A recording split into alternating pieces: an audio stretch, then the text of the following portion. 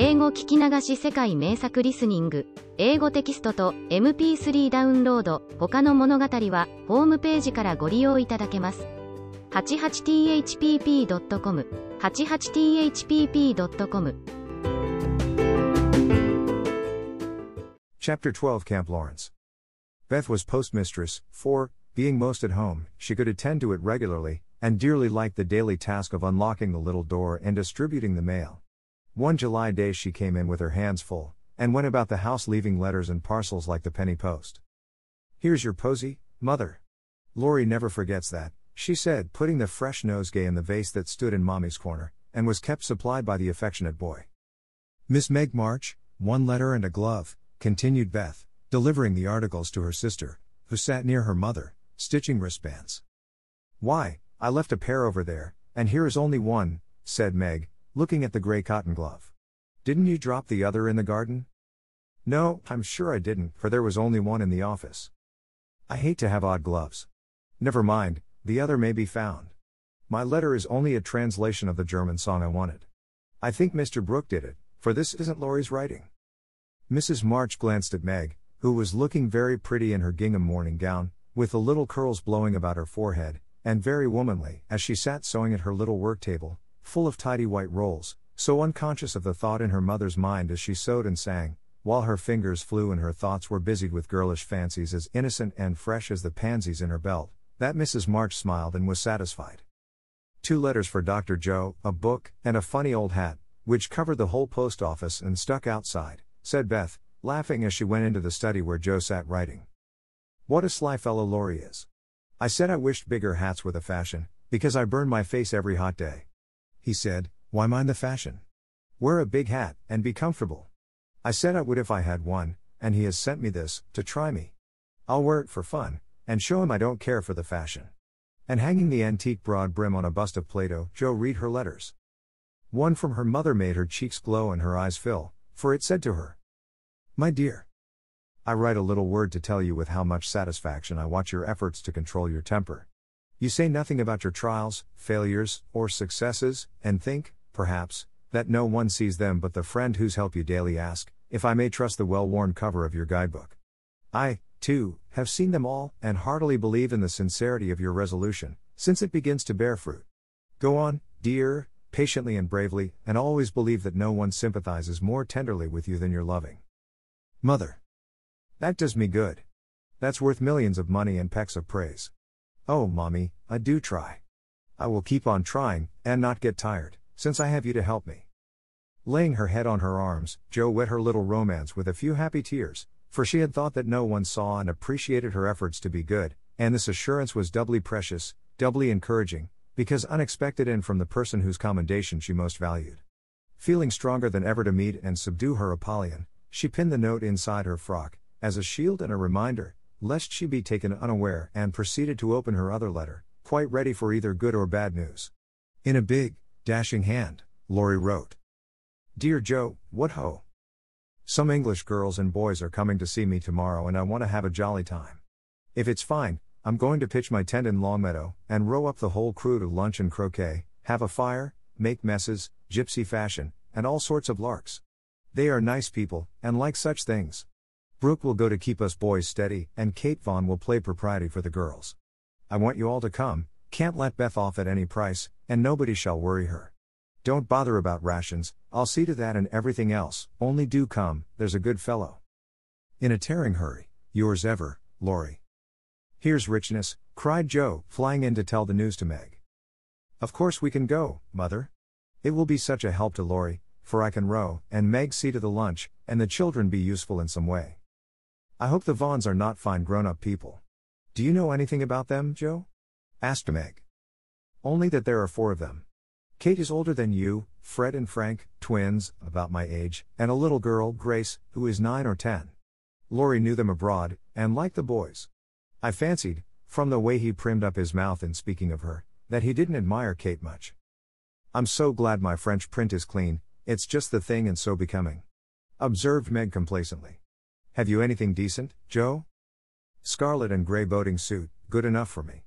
I shall row and tramp about, so I don't want any starch to think of. You'll come, Betty?" If you won't let any boys talk to me. Not a boy.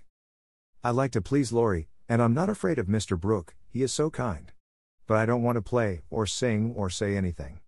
I'll work hard and not trouble anyone, and you'll take care of me, Joe, so I'll go. That's my good girl. You do try to fight off your shyness, and I love you for it. Fighting faults isn't easy, as I know, and a cheery word kind of gives a lift. Thank you, Mother, and Joe gave the thin cheek a grateful kiss, more precious to Mrs. March than if it had given back the rosy roundness of her youth. I had a box of chocolate drops, and the picture I wanted to copy, said Amy, showing her mail. And I got a note from Mr. Lawrence, asking me to come over and play to him tonight, before the lamps are lighted, and I shall go, added Beth, whose friendship with the old gentleman prospered finely.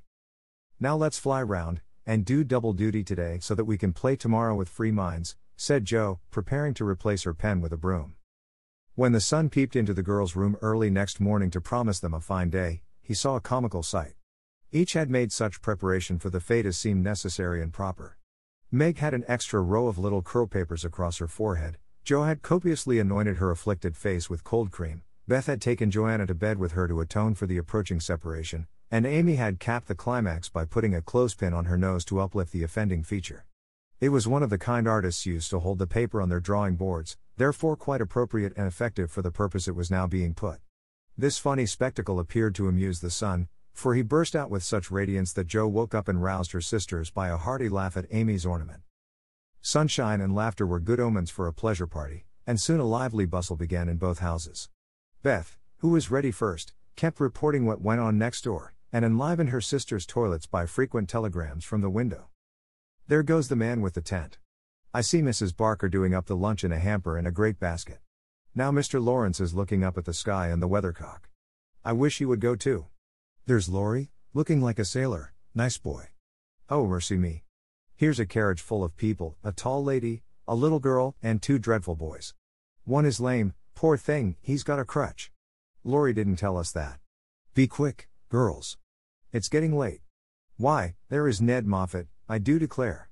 Meg, isn't that the man who bowed to you one day when we were shopping? So it is. How queer that he should come. I thought he was at the mountains. There is Sally. I'm glad she got back in time.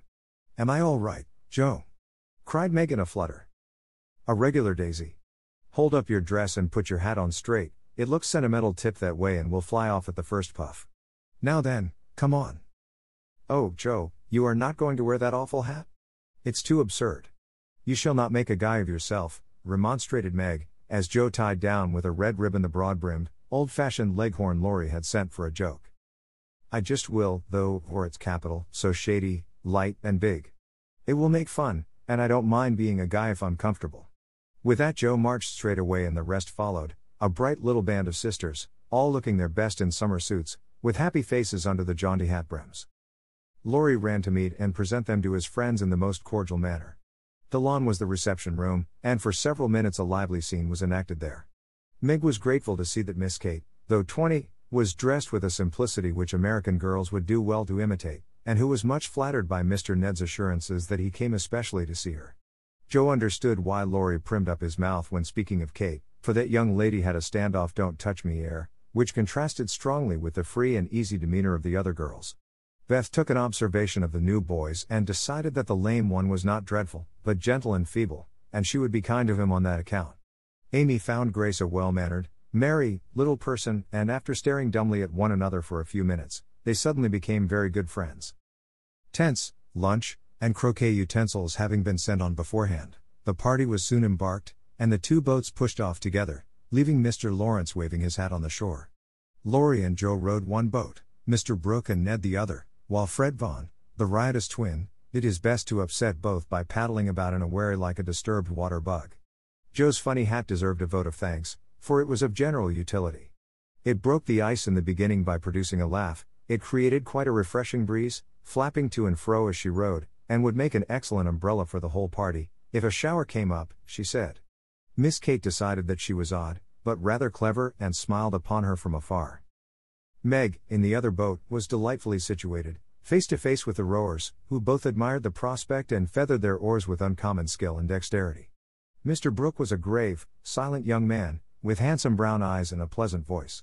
Meg liked his quiet manners and considered him a walking encyclopedia of useful knowledge. He never talked to her much, but he looked at her a good deal, and she felt sure that he did not regard her with aversion. Ned, being in college, of course put on all the airs which freshmen think it their bounden duty to assume. He was not very wise, but very good-natured, and altogether an excellent person to carry on a picnic. Sally Gardner was absorbed in keeping her white piqued dress clean and chattering with the ubiquitous Fred, who kept Beth in constant terror by his pranks. It was not far to Longmeadow, but the tent was pitched and the wickets down by the time they arrived. A pleasant green field, with 3 wide spreading oaks in the middle and a smooth strip of turf for croquet. "Welcome to Camp Lawrence," said the young host, as they landed with exclamations of delight. "Brooke is Commander-in-Chief, I am Commissary General, the other fellows are staff officers, and you, ladies, are company. The tent is for your especial benefit and that oak is your drawing room, this is the mess room and the third is the camp kitchen. Now, let's have a game before it gets hot, and then we'll see about dinner." Frank, Beth, Amy, and Grace sat down to watch the game played by the other 8. Mr. Brooke chose Meg, Kate, and Fred. Laurie took Sally, Joe, and Ned. The English played well, but the Americans played better, and contested every inch of the ground as strongly as if the spirit of '76 inspired them. Joe and Fred had several skirmishes and once narrowly escaped high words. Joe was through the last wicket and had missed the stroke, which failure ruffled her a good deal. Fred was close behind her and his turn came before hers. He gave a stroke, his ball hit the wicket, and stopped an inch on the wrong side. No one was very near, and running up to examine, he gave it a sly nudge with his toe, which put it just an inch on the right side. "I'm through. Now, Miss Joe, I'll settle you, and get in first," cried the young gentleman, swinging his mallet for another blow. "You pushed it. I saw you." "It's my turn now," said Joe sharply. "Upon my word, I didn't move it. It rolled a bit, perhaps, but that is allowed. So, stand off please, and let me have a go at the stake." "We don't cheat in America, but you can, if you choose," said Joe angrily. "Yankees are a deal the most tricky, everybody knows." "There you go," returned Fred, croqueting her ball far away. Joe opened her lips to say something rude, but checked herself in time, colored up to her forehead and stood a minute, hammering down a wicket with all her might, while Fred hit the stake and declared himself out with much exultation. She went off to get her ball, and was a long time finding it among the bushes, but she came back, looking cool and quiet, and waited her turn patiently. It took several strokes to regain the place she had lost, and when she got there, the other side had nearly won, for Kate's ball was the last but one and lay near the stake. "By George, it's all up with us. Goodbye, Kate. Miss Joe owes me one, so you are finished," cried Fred excitedly, as they all drew near to see the finish. "Yankees have a trick of being generous to their enemies," said Joe, with a look that made the lad redden, "especially when they beat them," she added, as, leaving Kate's ball untouched, she won the game by a clever stroke. Laurie threw up his hat, then remembered that it wouldn't do to exult over the defeat of his guests, and stopped in the middle of the cheer to whisper to his friend, "Good for you, Joe. He did cheat, I saw him. We can't tell him so, but he won't do it again, take my word for it." Meg drew her aside, under pretense of pinning up a loose braid, and said approvingly, "It was dreadfully provoking, but you kept your temper, and I'm so glad, Joe. Don't praise me, Meg, for I could box his ears this minute. I should certainly have boiled over if I hadn't stayed among the nettles till I got my rage under control enough to hold my tongue. It's simmering now, so I hope he'll keep out of my way," returned Joe, biting her lips as she glowered at Fred from under her big hat. "Time for lunch," said Mr. Brooke, looking at his watch. "Commissary General, will you make the fire and get water, while Miss March, Miss Sally, and I spread the table? Who can make good coffee?" "Joe can," said Meg, glad to recommend her sister. So Joe, feeling that her late lessons in cookery were to do her honor, went to preside over the coffee pot, while the children collected dry sticks, and the boys made a fire and got water from a spring nearby. Miss Kate sketched and Frank talked to Beth, who was making little mats of braided rushes to serve as plates. The Commander-in-Chief and his aides soon spread the tablecloth with an inviting array of eatables and drinkables, prettily decorated with green leaves. Joe announced that the coffee was ready, and everyone settled themselves to a hearty meal, for youth is seldom dyspeptic, and exercise develops wholesome appetites. A very merry lunch it was, for everything seemed fresh and funny, and frequent peals of laughter startled a venerable horse who fed nearby. There was a pleasing inequality in the table, which produced many mishaps to cups and plates. Acorns dropped in the milk, little black ants partook of the refreshments without being invited, and fuzzy caterpillars swung down from the tree to see what was going on. 3 white-headed children peeped over the fence, and an objectionable dog barked at them from the other side of the river with all his might and main. "There's salt here," said Laurie, as he handed Joe a saucer of berries. "Thank you, I prefer spiders," she replied, fishing up 2 unwary little ones who had gone to a creamy death. "How dare you remind me of that horrid dinner party, when yours is so nice in every way," added Joe, as they both laughed and ate out of one plate, the china having run short. "I had an uncommonly good time that day, and haven't got over it yet. This is no credit to me, you know, I don't do anything. It's you and Meg and Brooke who make it all go, and I'm no end obliged to you. What shall we do when we can't eat any more?" asked Laurie, feeling that his trump card had been played when lunch was over. "Have games till it's cooler. I brought authors, and I dare say Miss Kate knows something new and nice. Go and ask her. She's company, and you ought to stay with her more." "Aren't you company too? I thought she'd suit Brooke, but he keeps talking to Meg, and Kate just stares at them through that ridiculous glass of hers. I'm going, so you needn't try to preach propriety, for you can't do it, Joe." Miss Kate did know several new games, and as the girls would not, and the boys could not, eat any more, they all adjourned to the drawing room to play rigmarole. One person begins a story, any nonsense you like, and tells as long as he pleases, only taking care to stop short at some exciting point, when the next takes it up and does the same. It's very funny when well done, and makes a perfect bimble of tragical comical stuff to laugh over. "Please start it, Mr. Brooke," said Kate, with a commanding air, which surprised Meg, who treated the tutor with as much respect as any other gentleman. Lying on the grass at the feet of the 2 young ladies, Mr. Brooke obediently began the story, with the handsome brown eyes steadily fixed upon the sunshiny river. "Once on a time, a knight went out into the world to seek his fortune, for he had nothing but his sword and his shield. He traveled a long while, nearly 28 years, and had a hard time of it, till he came to the palace of a good old king, who had offered a reward to anyone who could tame and train a fine but unbroken colt, of which he was very fond. The knight agreed to try, and got on slowly but surely, for the colt was a gallant fellow, and soon learned to love his new master, though he was freakish and wild. Every day, when he gave his lessons to this pet of the king's, the knight rode him through the city, and as he rode, he looked everywhere for a certain beautiful face, which he had seen many times in his dreams, but never found. One day, as he went prancing down a quiet street, he saw at the window of a ruinous castle the lovely face. He was delighted, inquired who lived in this old castle, and was told that several captive princesses were kept there by a spell, and spun all day to lay up money to buy their liberty. The knight wished intensely that he could free them, but he was poor and could only go by each day, watching for the sweet face and longing to see it out in the sunshine. At last he resolved to get into the castle and ask how he could help them. He went and knocked. The great door flew open, and he beheld a ravishingly lovely lady, who exclaimed, with a cry of rapture, "At last! At last!" Continued Kate, who had read French novels, and admired the style. "'Tis she!" cried Count Gustave, and fell at her feet in an ecstasy of joy. "Oh, rise!" she said, extending a hand of marble fairness. "Never! Till you tell me how I may rescue you," swore the knight, still kneeling.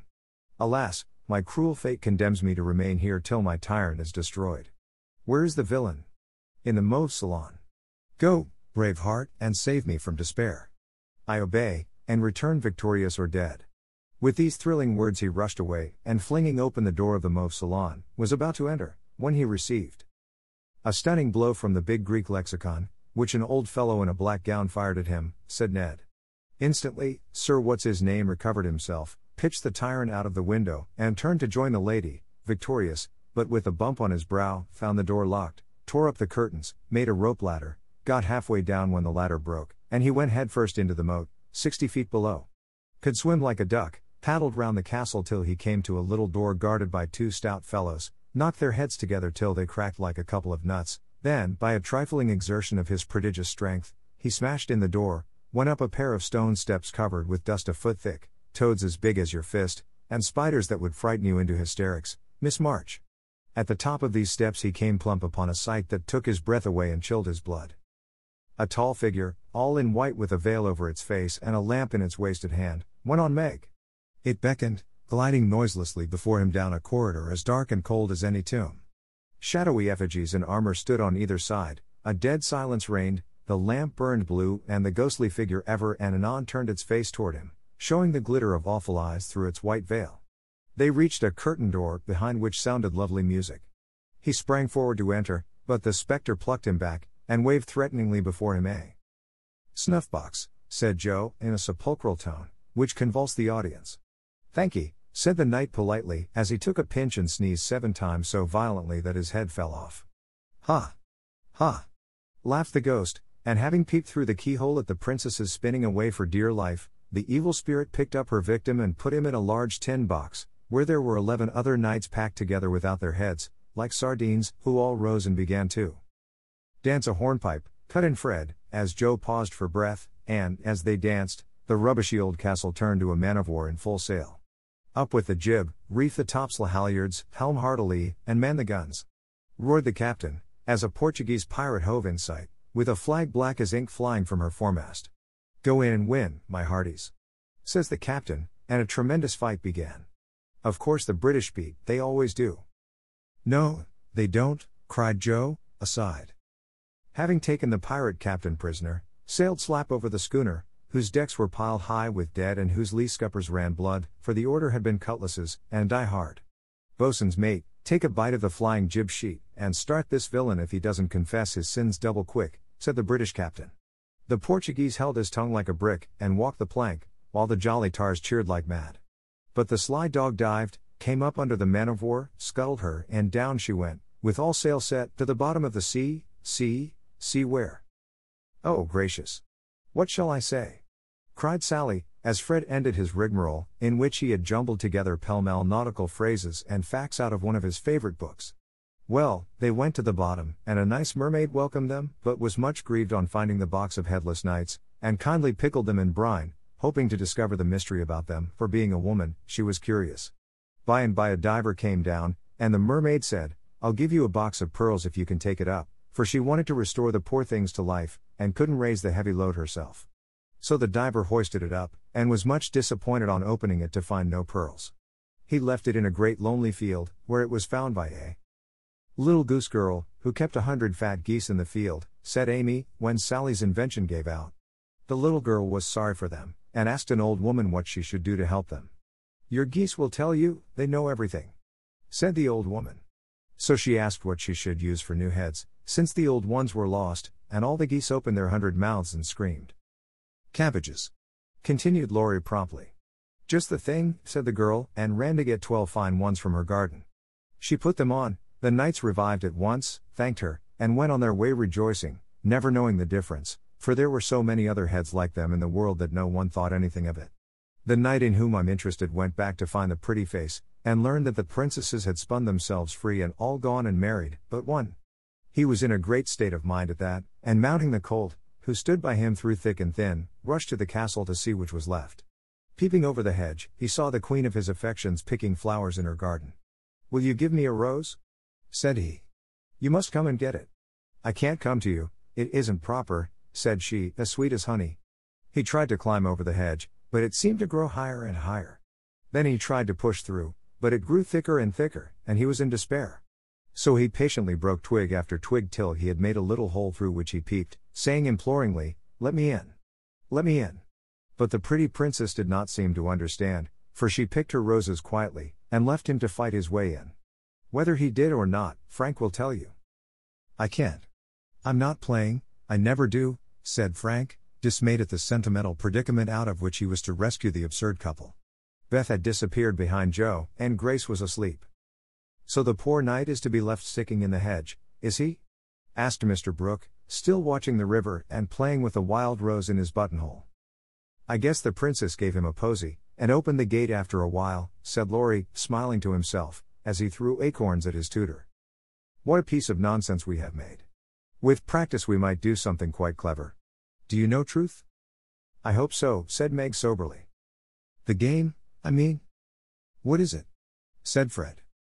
"Why, you pile up your hands, choose a number, and draw out in turn, and the person who draws at the number has to answer truly any question put by the rest. It's great fun." "Let's try it," said Joe, who liked new experiments. Miss Kate and Mr. Brooke, Meg, and Ned declined, but Fred, Sally, Joe, and Laurie piled and drew, and the lot fell to Laurie. "Who are your heroes?" asked Joe. "Grandfather and Napoleon." "Which lady here do you think prettiest?" said Sally. "Margaret." Which do you like best? From Fred. Joe, horse. What silly questions you ask. And Joe gave a disdainful shrug as the rest laughed at Laurie's matter-of-fact tone. Try again. Truth isn't a bad game, said Fred. It's a very good one for you, retorted Joe in a low voice. Her turn came next. What is your greatest fault? Asked Fred, by way of testing in her the virtue he lacked himself. A quick temper.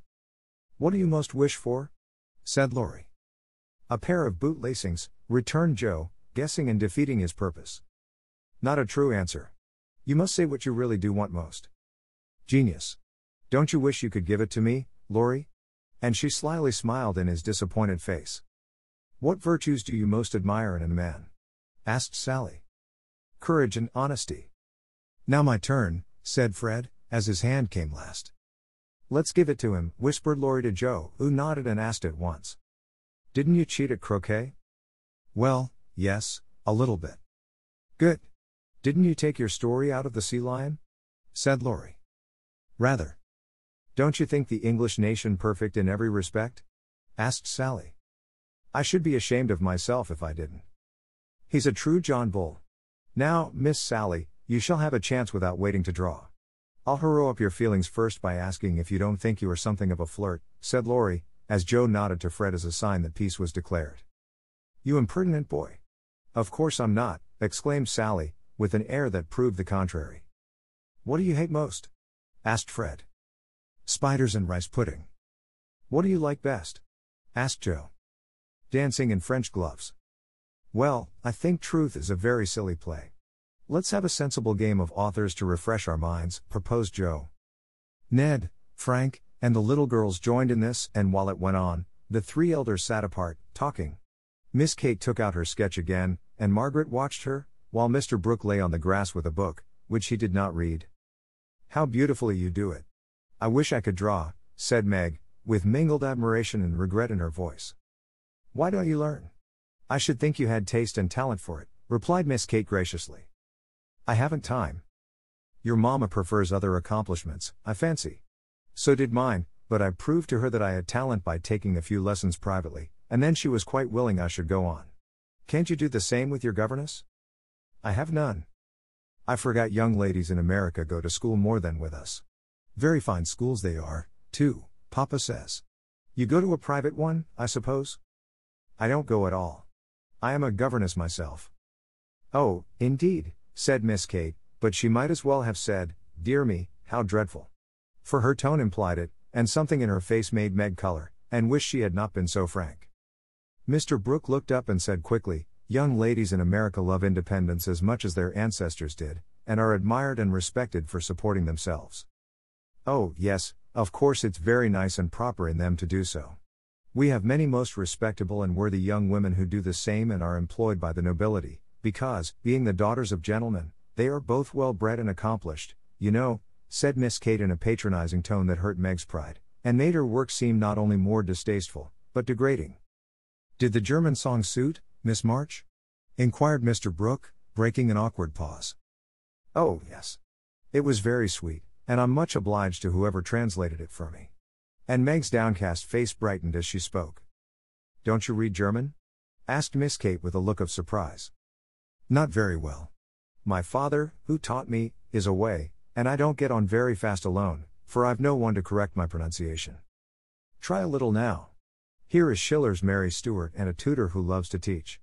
And Mr. Brooke laid his book on her lap with an inviting smile. It's so hard I'm afraid to try, said Meg, grateful but bashful in the presence of the accomplished young lady beside her. I'll read a bit to encourage you. And Miss Kate read one of the most beautiful passages in a perfectly correct but perfectly expressionless manner. Mr. Brooke made no comment as she returned the book to Meg, who said innocently, I thought it was poetry. Some of it is. Try this passage. There was a queer smile about Mr. Brooke's mouth as he opened at poor Mary's lament. Meg, obediently following the long grass blade which her new tutor used to point with, read slowly and timidly, unconsciously making poetry of the hard words by the soft intonation of her musical voice. Down the page went the green guide, and presently, forgetting her listener in the beauty of the sad scene, Meg read as if alone, giving a little touch of tragedy to the words of the unhappy queen. If she had seen the brown eyes then, she would have stopped short, but she never looked up, and the lesson was not spoiled for her. Very well indeed, said Mr. Brooke, as she paused, quite ignoring her many mistakes, and looking as if he did indeed love to teach. Miss Kate put up her glass, and, having taken a survey of the little tableau before her, shut her sketchbook, saying with condescension, "You've a nice accent and in time will be a clever reader. I advise you to learn, for German is a valuable accomplishment to teachers. I must look after Grace, she is romping." And Miss Kate strolled away, adding to herself with a shrug, "I didn't come to chaperone a governess, though she is young and pretty. What odd people these Yankees are. I'm afraid Laurie will be quite spoiled among them. I forgot that English people rather turn up their noses at governesses and don't treat them as we do," said Meg, looking after the retreating figure with an annoyed expression. "Tutors also have rather a hard time of it there, as I know to my sorrow. There's no place like America for us workers, Miss Margaret." And Mr. Brooke looked so contented and cheerful that Meg was ashamed to lament her hard lot. "I'm glad I live in it then. I don't like my work, but I get a good deal of satisfaction out of it after all, so I won't complain. I only wished I liked teaching as you do. I think you would if you had Laurie for a pupil. I shall be very sorry to lose him next year," said Mr. Brooke, busily punching holes in the turf. "Going to college, I suppose?" Meg's lips asked the question, but her eyes added, "And what becomes of you?" "Yes, it's high time he went, for he is ready, and as soon as he is off, I shall turn soldier. I am needed." "I am glad of that," exclaimed Meg.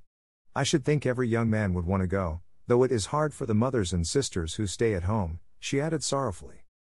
"I have neither and very few friends to care whether I live or die," said Mr. Brooke rather bitterly as he absently put the dead rose in the hole he had made and covered it up, like a little grave. "Laurie and his grandfather would care a great deal, and we should all be very sorry to have any harm happen to you," said Meg heartily. "Thank you, that sounds pleasant," began Mr. Brooke, looking cheerful again, but before he could finish his speech, Ned, mounted on the old horse, came lumbering up to display his equestrian skill before the young ladies, and there was no more quiet that day. "Don't you love to ride?" asked Grace of Amy, as they stood resting after a race round the field with the others, led by Ned. "I'd dote upon it. My sister, Meg, used to ride when Papa was rich, but we don't keep any horses now, except Ellentree," added Amy, laughing. "Tell me about Ellentree. Is it a donkey?" asked Grace curiously. "Why, you see, Joe is crazy about horses and so am I, but we've only got an old side saddle and no horse. Out in our garden is an apple tree that has a nice low branch, so Joe put the saddle on it, fixed some reins on the part that turns up, and we bounce away on Ellentree whenever we like." "How funny," laughed Grace. "I have a pony at home, and ride nearly every day in the park with Fred and Kate. It's very nice, for my friends go too, and the row is full of ladies and gentlemen." "Dear, how charming. I hope I shall go abroad some day, but I'd rather go to Rome than the row," said Amy, who had not the remotest idea what the row was and wouldn't have asked for the world. Frank, sitting just behind the little girls, heard what they were saying, and pushed his crutch away from him with an impatient gesture as he watched the active lads going through all sorts of comical gymnastics. Beth, who was collecting the scattered author cards, looked up and said, in her shy yet friendly way, "I'm afraid you are tired. Can I do anything for you?" "Talk to me, please. It's dull, sitting by myself," answered Frank, who had evidently been used to being made much of at home. If he asked her to deliver a Latin oration, it would not have seemed a more impossible task to bashful Beth, but there was no place to run to, no Joe to hide behind now, and the poor boy looked so wistfully at her that she bravely resolved to try. "What do you like to talk about?" she asked, fumbling over the cards and dropping half as she tried to tie them up. "Well, I like to hear about cricket and boating and hunting," said Frank, who had not yet learned to suit his amusements to his strength. "My heart! What shall I do? I don't know anything about them," thought Beth, and forgetting the boy's misfortune in her flurry, she said, hoping to make him talk, "I never saw any hunting, but I suppose you know all about it."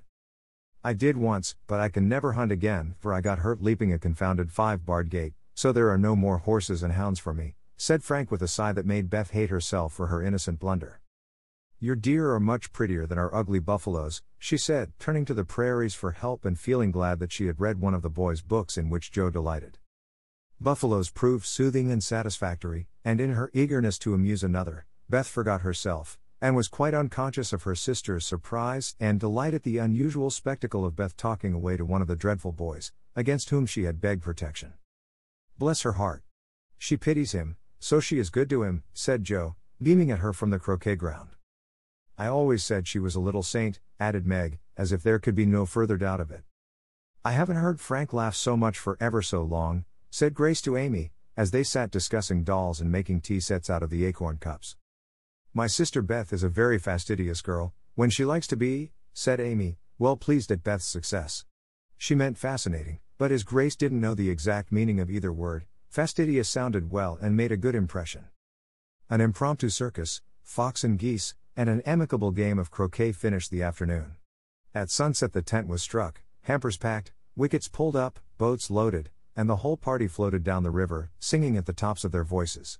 Ned, getting sentimental, warbled a serenade with the pensive refrain. Alone, alone, ah. Whoa, alone. And at the lines. We each are young, we each have a heart. Oh, why should we stand thus coldly apart? He looked at Meg with such a lackadaisical expression that she laughed outright and spoiled his song. How can you be so cruel to me? He whispered, under cover of a lively chorus. You've kept close to that starched-up Englishwoman all day, and now you snub me. I didn't mean to, but you looked so funny I really couldn't help it, replied Meg, passing over the first part of his reproach, for it was quite true that she had shunned him, remembering the Moffat party and the talk after it. Ned was offended and turned to Sally for consolation, saying to her rather pettishly, there isn't a bit of flirt in that girl, is there? Not a particle, but she's a dear, returned Sally, defending her friend even while confessing her shortcomings. She's not a stricken dear anyway, said Ned, trying to be witty, and succeeding as well as very young gentlemen usually do. On the lawn where it had gathered, the little party separated with cordial good nights and goodbyes, for the Vaughns were going to Canada. As the four sisters went home through the garden, Miss Kate looked after them, saying, without the patronizing tone in her voice, in spite of their demonstrative manners, American girls are very nice when one knows them. I quite agree with you, said Mr. Brooke. Chapter 13 Castles in the Air. Laurie lay luxuriously swinging to and fro in his hammock one warm September afternoon, wondering what his neighbors were about, but too lazy to go and find out. He was in one of his moods, for the day had been both unprofitable and unsatisfactory, and he was wishing he could live it over again. The hot weather made him indolent, and he had shirked his studies, tried Mr. Brooks' patience to the utmost, displeased his grandfather by practicing half the afternoon, frightened the maidservants half out of their wits by mischievously hinting that one of his dogs was going mad, and, after high words with the stableman about some fancied neglect of his horse, he had flung himself into his hammock to fume over the stupidity of the world in general, till the peace of a lovely day quieted him in spite of himself. Staring up into the green gloom of the horse-chestnut trees above him, he dreamed dreams of all sorts, and was just imagining himself tossing on the ocean in a voyage round the world, when the sound of voices brought him ashore in a flash. Peeping through the meshes of the hammock, he saw the marches coming out, as if bound on some expedition. What in the world are those girls about now? Thought Laurie, opening his sleepy eyes to take a good look, for there was something rather peculiar in the appearance of his neighbors. Each wore a large, flapping hat, a brown linen pouch slung over one shoulder, and carried a long staff. Meg had a cushion, Joe a book, Beth a basket, and Amy a portfolio. All walked quietly through the garden, out at the little back gate, and began to climb the hill that lay between the house and river. Well, that's cool, said Laurie to himself, to have a picnic and never ask me. They can't be going in the boat, for they haven't got the key. Perhaps they forgot it. I'll take it to them, and see what's going on. Though possessed of half a dozen hats, it took him some time to find one. Then there was a hunt for the key, which was at last discovered in his pocket, so that the girls were quite out of sight when he leapt the fence and ran after them. Taking the shortest way to the boathouse, he waited for them to appear, but no one came, and he went up the hill to take an observation. A grove of pines covered one part of it, and from the heart of this green spot came a clearer sound than the soft sigh of the pines or the drowsy chirp of the crickets. Here's a landscape, thought Laurie, peeping through the bushes, and looking wide awake and good-natured already. It was a rather pretty little picture, for the sisters sat together in the shady nook, with sun and shadow flickering over them, the aromatic wind lifting their hair and cooling their hot cheeks, and all the Littlewood people going on with their affairs as if these were no strangers but old friends. Meg sat upon her cushion, sewing daintily with her white hands, and looking as fresh and sweet as a rose in her pink dress among the green. Beth was sorting the cones that lay thick under the hemlock nearby, for she made pretty things with them. Amy was sketching a group of ferns, and Joe was knitting as she read aloud. A shadow passed over the boy's face as he watched them, feeling that he ought to go away because uninvited, yet lingering because home seemed very lonely and this quiet party in the woods most attractive to his restless spirit. He stood so still that a squirrel, busy with its harvesting, ran down a pine close beside him, saw him suddenly and skipped back, scolding so shrilly that Beth looked up, espied the wistful face behind the birches, and beckoned with a reassuring smile. "May I come in, please? Or shall I be a bother?" he asked, advancing slowly. Meg lifted her eyebrows, but Joe scowled at her defiantly and said at once, "Of course you may. We should have asked you before, only we thought you wouldn't care for such a girl's game as this. I always like your games, but if Meg doesn't want me, I'll go away. I've no objection, if you do something. It's against the rules to be idle here," replied Meg gravely but graciously. "Much obliged. I'll do anything if you'll let me stop a bit, for it's as dull as the desert of Sahara down there. Shall I sew, read, comb, draw, or do all at once? Bring on your bears. I'm ready." And Laurie sat down with a submissive expression delightful to behold. "Finish this story while I set my heel," said Joe, handing him the book. "Yes'm," was the meek answer, as he began, doing his best to prove his gratitude for the favor of admission into the Busy Bee Society. The story was not a long one, and when it was finished, he ventured to ask a few questions as a reward of merit. "Please, ma'am, could I inquire if this highly instructive and charming institution is a new one?" "Would you tell him?" asked Meg of her sisters. "He'll laugh," said Amy warningly. "Who cares?" said Joe. "I guess he'll like it," added Beth. "Of course I shall. I give you my word I won't laugh. Tell away, Joe, and don't be afraid." "The idea of being afraid of you. Well, you see we used to play Pilgrim's Progress, and we have been going on with it in earnest, all winter and summer." "Yes, I know," said Laurie, nodding wisely. "Who told you?" demanded Joe. "Spirits." "No, I did. I wanted to amuse him one night when you were all away, and he was rather dismal. He did like it, so don't scold, Joe," said Beth meekly. "You can't keep a secret. Never mind, it saves trouble now." "Go on, please," said Laurie, as Joe became absorbed in her work, looking a trifle displeased. "Oh, didn't she tell you about this new plan of ours? Well, we have tried not to waste our holiday, but each has had a task and worked at it with a will.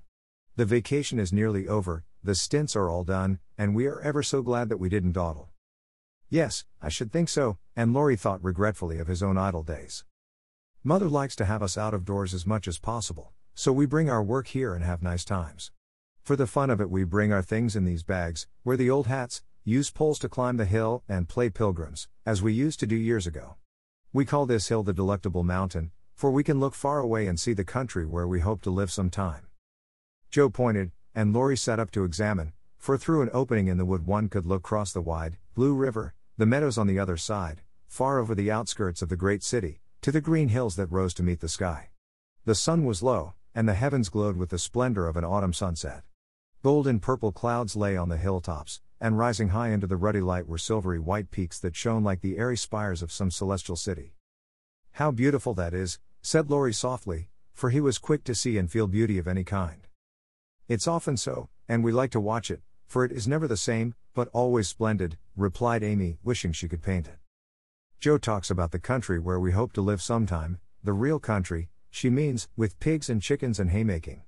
It would be nice, but I wish the beautiful country up there was real, and we could ever go to it," said Beth musingly. "There is a lovelier country even than that, where we shall go, by and by, when we are good enough," answered Meg with her sweetest voice. "It seems so long to wait, so hard to do. I want to fly away at once, as those swallows fly, and go in at that splendid gate." "You'll get there, Beth, sooner or later, no fear of that," said Joe. "I'm the one that will have to fight and work, and climb and wait, and maybe never get in after all. You'll have me for company, if that's any comfort. I shall have to do a deal of traveling before I come in sight of your celestial city. If I arrive late, you'll say a good word for me, won't you, Beth?" Something in the boy's face troubled his little friend, but she said cheerfully, with her quiet eyes on the changing clouds, "If people really want to go, and really try all their lives, I think they will get in, for I don't believe there are any locks on that door or any guards at the gate. I always imagine it is as it is in the picture, where the Shining Ones stretch out their hands to welcome poor Christian as he comes up from the river.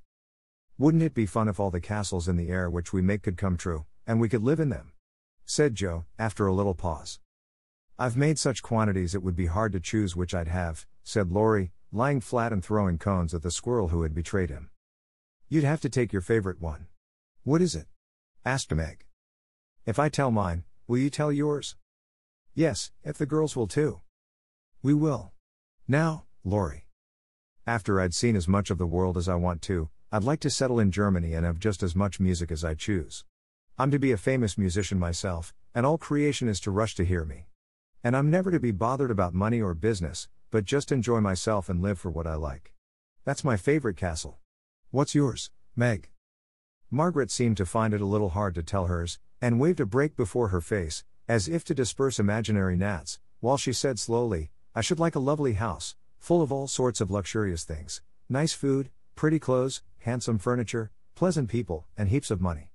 I am to be mistress of it, and manage it as I like, with plenty of servants, so I never need work a bit. How I should enjoy it!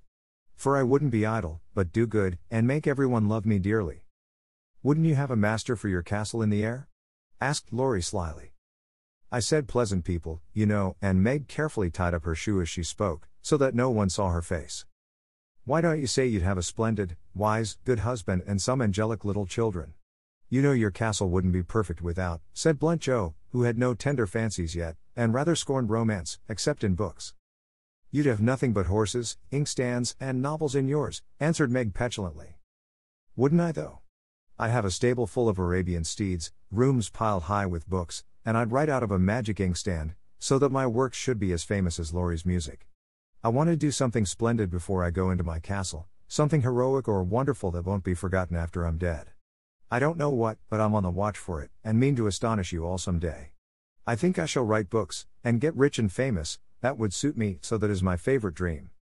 Mine is to stay at home safe with father and mother, and help take care of the family, said Beth contentedly. Don't you wish for anything else? Asked Lori.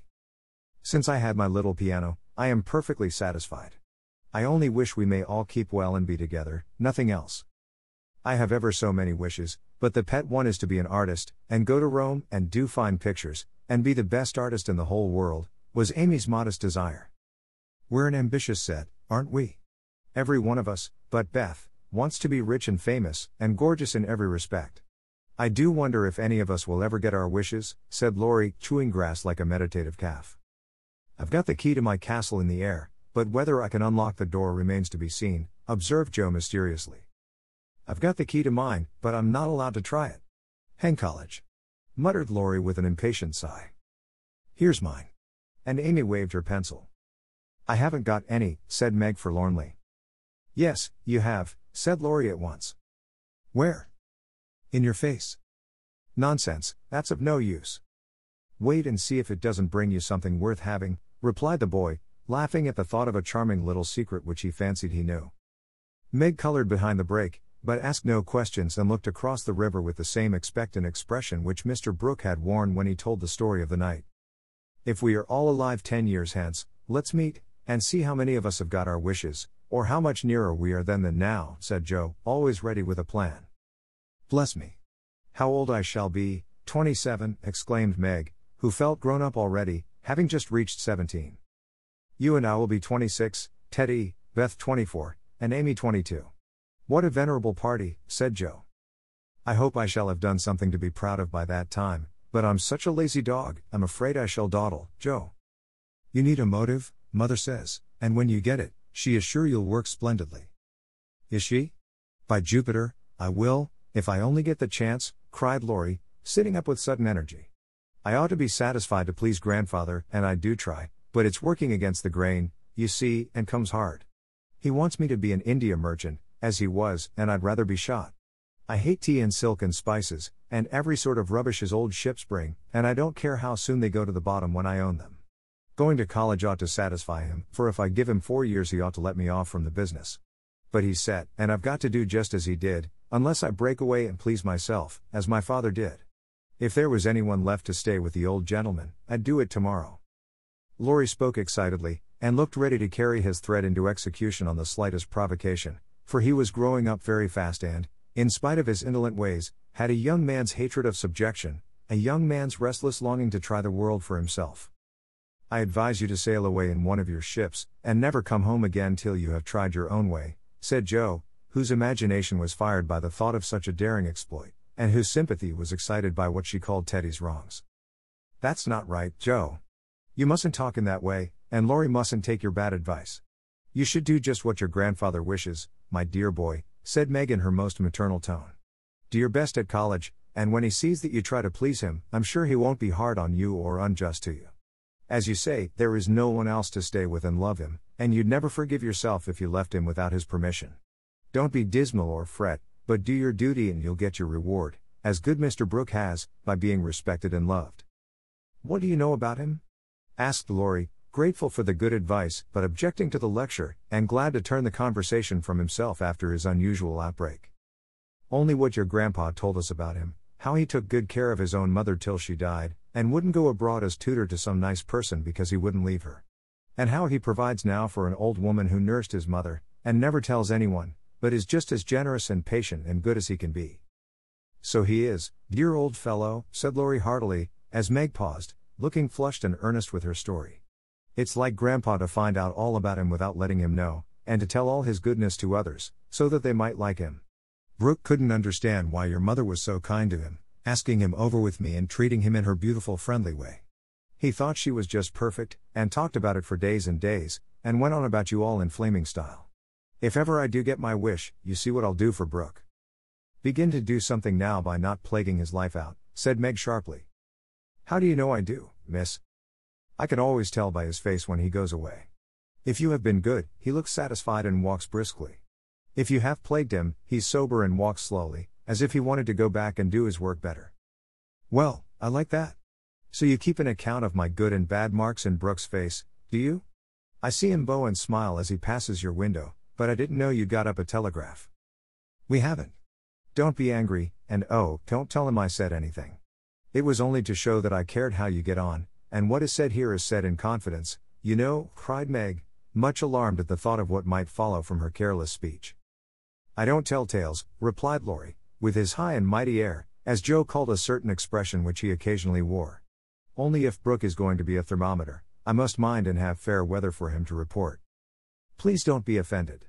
I didn't mean to preach or tell tales or be silly. I only thought Joe was encouraging you in a feeling which you'd be sorry for by and by. You are so kind to us, we feel as if you were our brother and say just what we think. Forgive me, I meant it kindly. And Meg offered her hand with a gesture both affectionate and timid. Ashamed of his momentary pique, Laurie squeezed the kind little hand, and said frankly, I'm the one to be forgiven. I'm cross and have been out of sorts all day. I'd like to have you tell me my faults and be sisterly, so don't mind if I am grumpy sometimes. I thank you all the same. Bent on showing that he was not offended, he made himself as agreeable as possible, wound cotton for Meg, recited poetry to please Joe, shook down cones for Beth, and helped Amy with her ferns, proving himself a fit person to belong to the Busy Bee Society.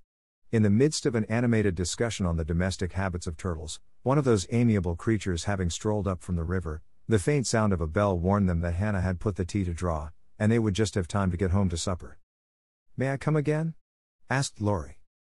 Yes, if you are good, and love your book, as the boys in the primer are told to do, said Meg, smiling. I'll try. Then you may come, and I'll teach you to knit as the Scotchmen do. There's a demand for socks just now, added Joe, waving hers like a big blue worsted banner as they parted at the gate.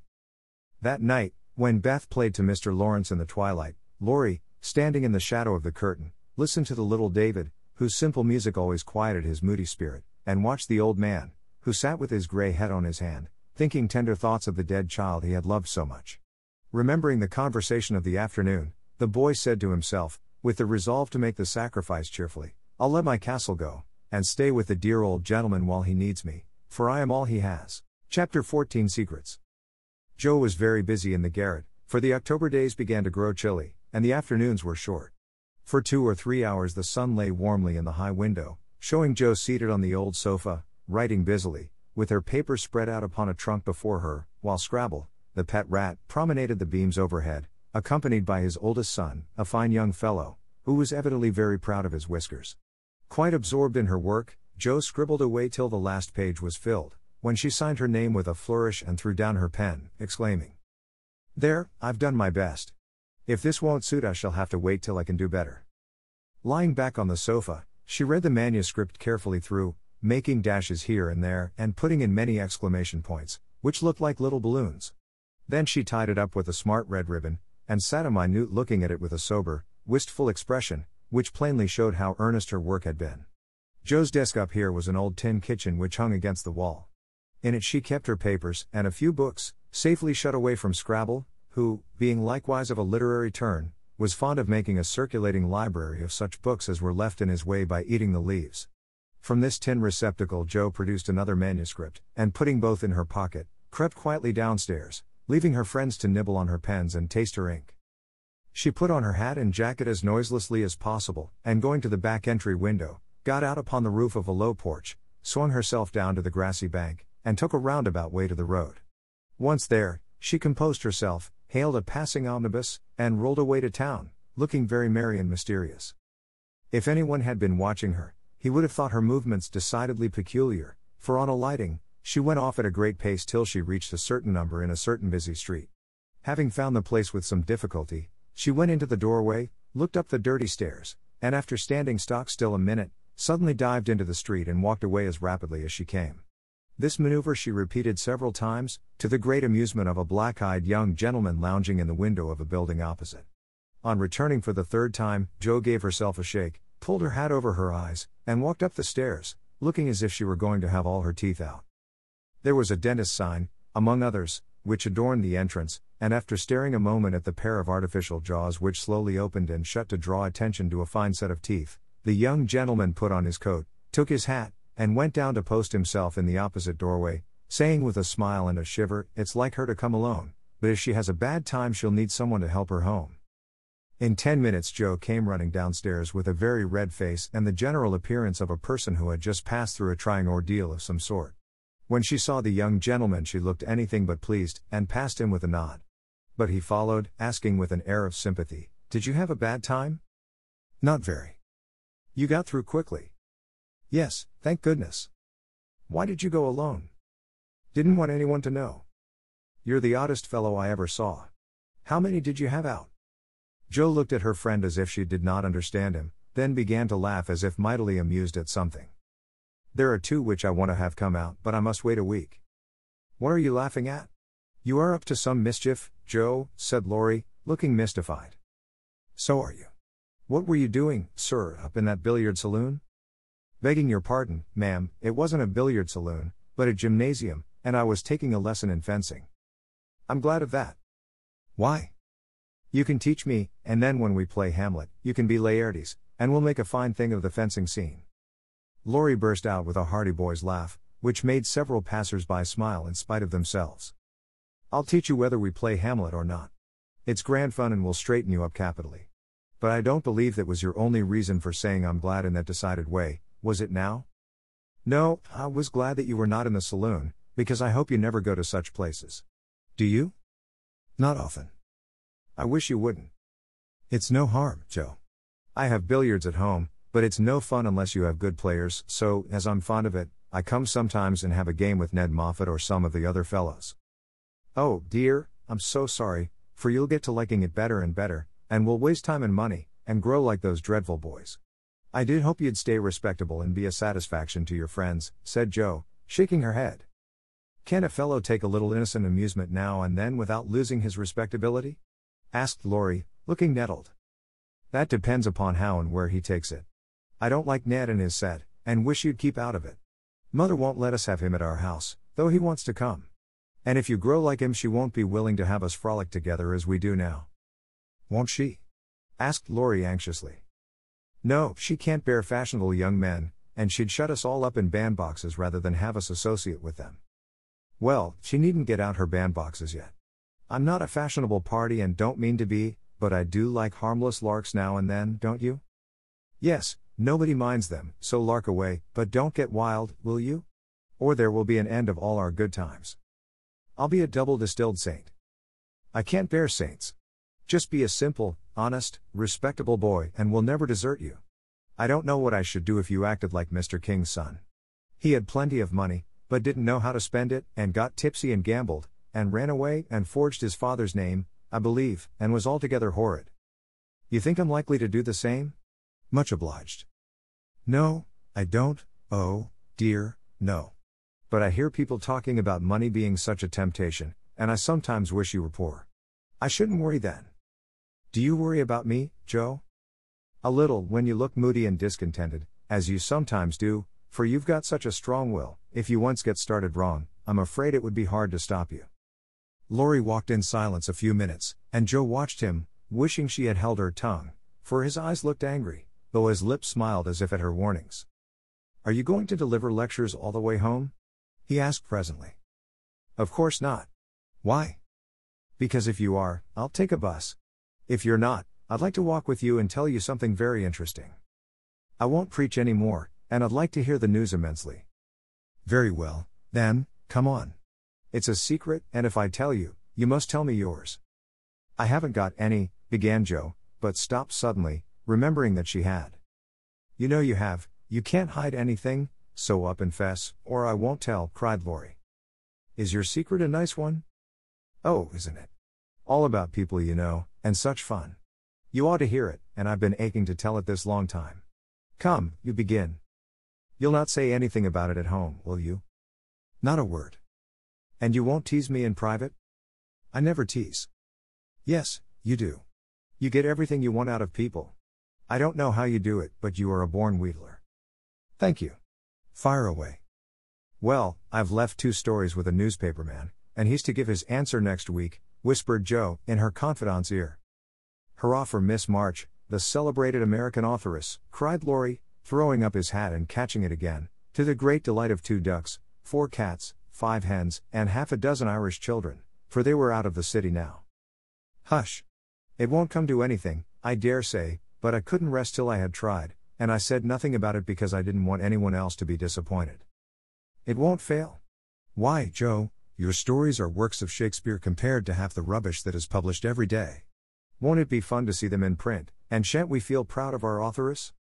Joe's eyes sparkled, for it is always pleasant to be believed in, and a friend's praise is always sweeter than a dozen newspaper puffs. Where's your secret? Play fair, Teddy, or I'll never believe you again, she said, trying to extinguish the brilliant hopes that blazed up at a word of encouragement. I may get into a scrape for telling, but I didn't promise not to, so I will, for I never feel easy in my mind till I've told you any plummy bit of news I get. I know where Meg's glove is. Is that all? Said Joe, looking disappointed, as Laurie nodded and twinkled with a face full of mysterious intelligence. It's quite enough for the present, as you'll agree when I tell you where it is. Tell, then. Laurie bent, and whispered 3 words in Joe's ear, which produced a comical change. She stood and stared at him for a minute, looking both surprised and displeased, then walked on, saying sharply, How do you know? Saw it. Where? Pocket. All this time? Yes, isn't that romantic? No, it's horrid. Don't you like it? Of course I don't. It's ridiculous, it won't be allowed. My patience. What would Meg say? You are not to tell anyone. Mind that. I didn't promise. That was understood, and I trusted you. Well, I won't for the present, anyway, but I'm disgusted, and wish you hadn't told me. I thought you'd be pleased. At the idea of anybody coming to take Meg away? No, thank you. You'll feel better about it when somebody comes to take you away. I'd like to see anyone try it, cried Joe fiercely. So should I. And Laurie chuckled at the idea. I don't think secrets agree with me, I feel rumpled up in my mind since you told me that, said Joe rather ungratefully. Race down this hill with me, and you'll be all right, suggested Laurie. No one was in sight, the smooth road sloped invitingly before her, and finding the temptation irresistible, Joe darted away, soon leaving hat and comb behind her and scattering hairpins as she ran. Laurie reached the goal first and was quite satisfied with the success of his treatment, for his Atlanta came panning up with flying hair, bright eyes, ruddy cheeks, and no signs of dissatisfaction in her face. I wish I was a horse, then I could run for miles in this splendid air and not lose my breath. It was capital, but see what a guy it's made me. Go, pick up my things, like a cherub, as you are, said Joe, dropping down under a maple tree, which was carpeting the bank with crimson leaves.